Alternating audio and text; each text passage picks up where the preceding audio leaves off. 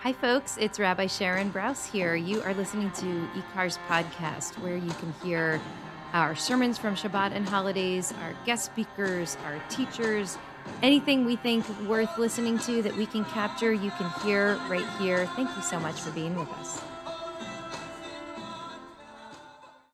I had a friend say to me recently, you speak so passionately about the most obscure things. Didn't sound exactly like a compliment. It's sort of like, you seem very, very interested in very uninteresting things. But it's kind of true. I'll give you just a list of some of my recent class topics, fascinating topics, including olives, the difference between oil and wax, the sciatic nerve, city wall structures, why the prayer that we refer to as having 18 blessings actually has 19 blessings, a whole lot on the relationship between Hebrew and Aramaic, and a long discussion on whether a couple of dots in the Torah are scribal notes or just accidentally spilled drops of ink. Now, I am interested in all of these things, but I can see why my friend might not be. Because really my friend is making a larger point about Jewish study in general, which is that there's so much of it that seems so arcane. Why is Judaism buried in so many details? Right? The laws of the Torah themselves, include the commingling of wool and linen, intricate temple rituals. How did the priest kill the pigeon that was offered as a sacrifice for the poor family? What happens when my ox gores your cow? Right? And then once that's just the Torah, once we get into the hair-splitting pilpul of the Talmud, then it's like all the different ways that you can transport an object on Shabbat, or all the different kinds of guarding an object for your friend, or all of the different kinds of objects that can contract ritual impurity. It's like, why? Why do we keep studying this stuff instead of just focusing on what's relevant to us, or at least what's inspiring to us? Well, why all the details? So let me try to explain today a little bit my love of the details by telling you a story. And it's a story, it's a retelling of an old rabbinic story. It's a story that imagines Jacob and Joseph also sitting around and studying arcane details.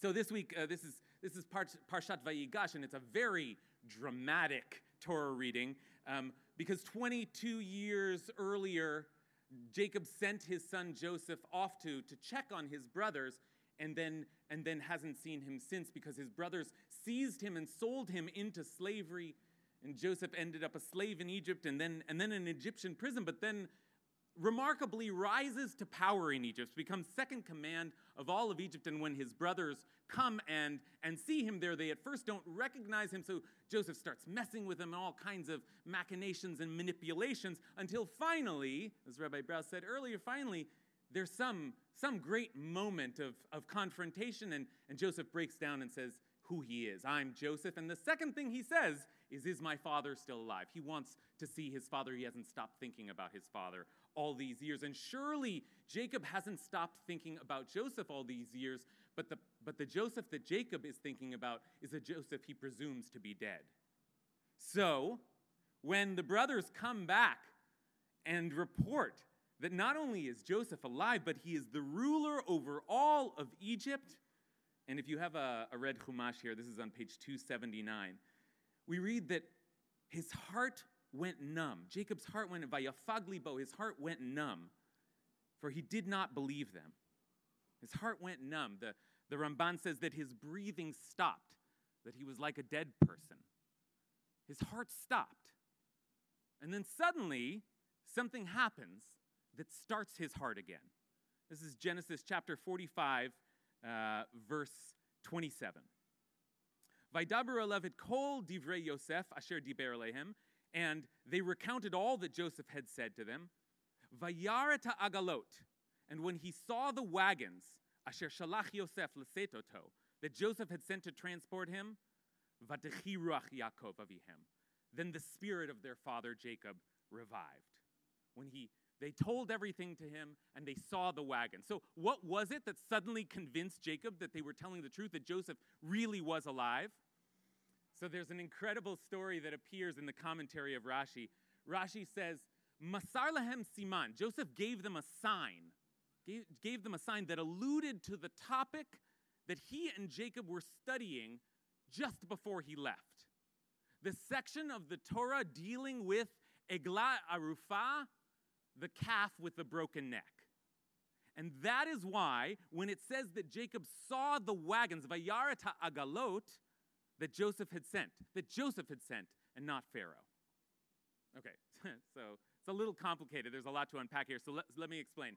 It was not anything that they said that finally convinced Jacob that they were telling the truth. It was the seeing of the wagons. And it wasn't because that was proof that Joseph really was royalty now and could command wagons to be sent. No, it's the word for wagon, agalah, which sounds and looks just like the word for calf, eglah. And so Joseph was sending a coded reference to the section of the Torah that was the last thing that they sat and studied together, a section of the Torah that speaks about the ritual of the Eglah Arufah, the calf with the broken neck. And that is something that only Jacob would know.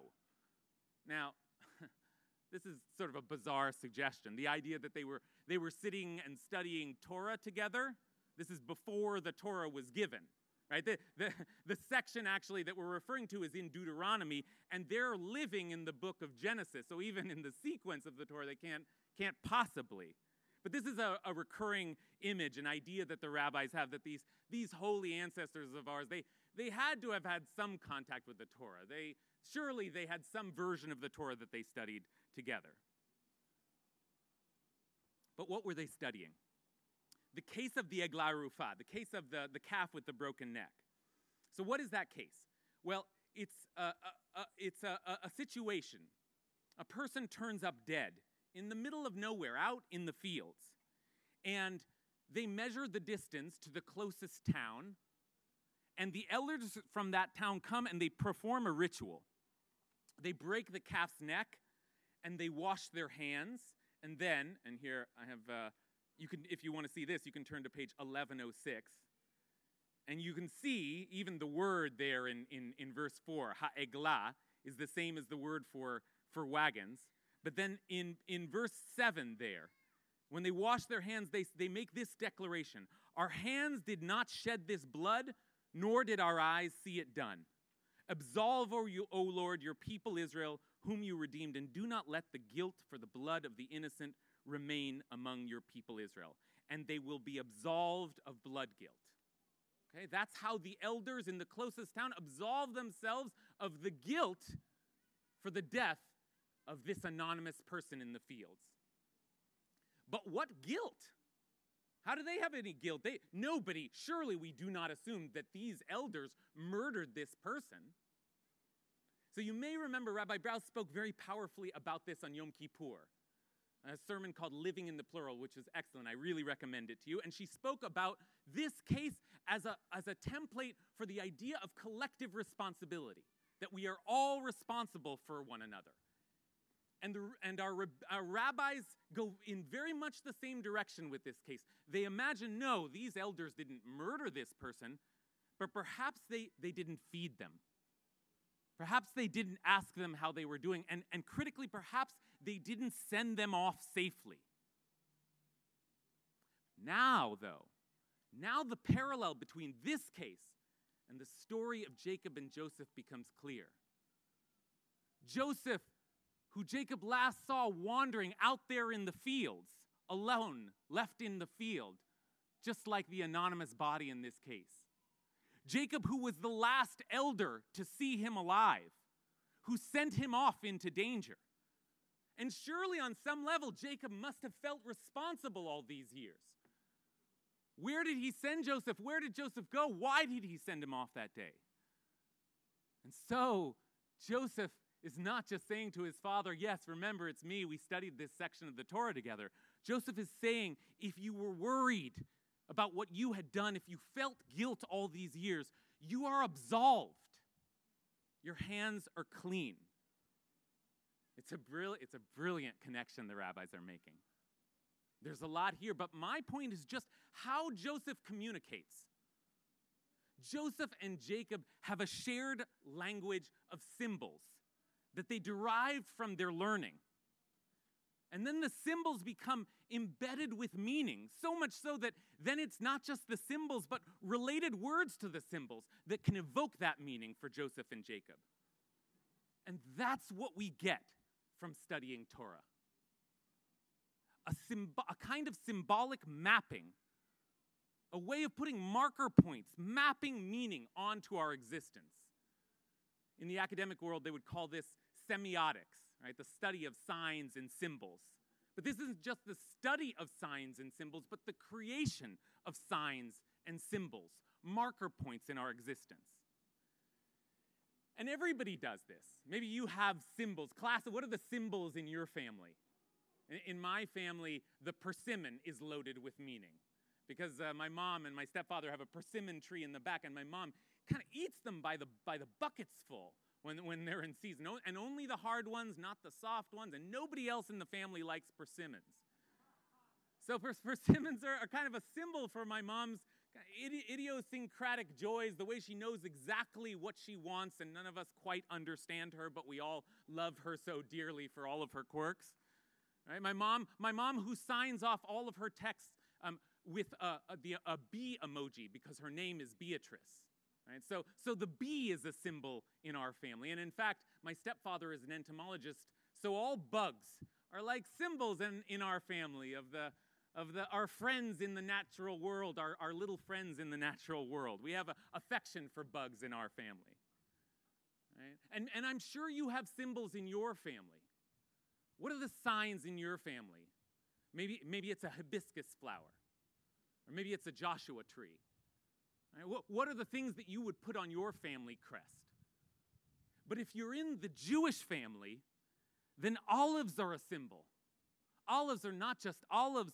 Olives are a symbol for the way that our people have been plucked and pressed and beaten, but have produced the purest, most beautiful oil that gives light in the darkest days. A sciatic nerve is not just a sciatic nerve, it's a reminder of a nighttime battle with an angel, a deep spiritual struggle with the self. And we cannot hear the sound of a ram's horn without standing again at Mount Sinai. And we cannot taste horseradish without being reminded of the tremendous suffering that our people have gone through. That's a big part of what we're doing when we study the Torah together. We are creating a symbolic mapping system that allows us to move through the world, attributing meaning to everything around us. But we do it together. And when we do it together, we learn how to communicate with each other in the deepest way. To be able to communicate meaning, deep meaning to one another with just a word or an image, the smell of a spice, the glow of a candle, the sound of a shofar, the taste of a bitter herb. When we study the Torah with all of its details, v'chol prateha v'diktukecha, all of its intricacies, then the world begins to be charged with meaning, to speak to us, and we speak to one another. When we study the Torah with all of its arcane details, we learn how to communicate to one another, sometimes without even speaking the most profound truths. So I invite you to study with me, to study the Torah with me in all of its intricacy, and together we'll learn to speak a language of truth. Shabbat Shalom.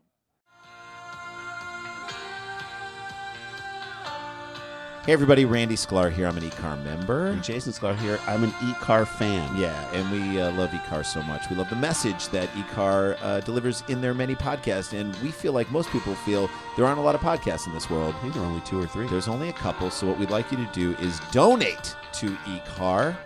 at ecar-la.org so that they can do more podcasts and more cool things, because Lord knows the world needs more podcasts. Yep.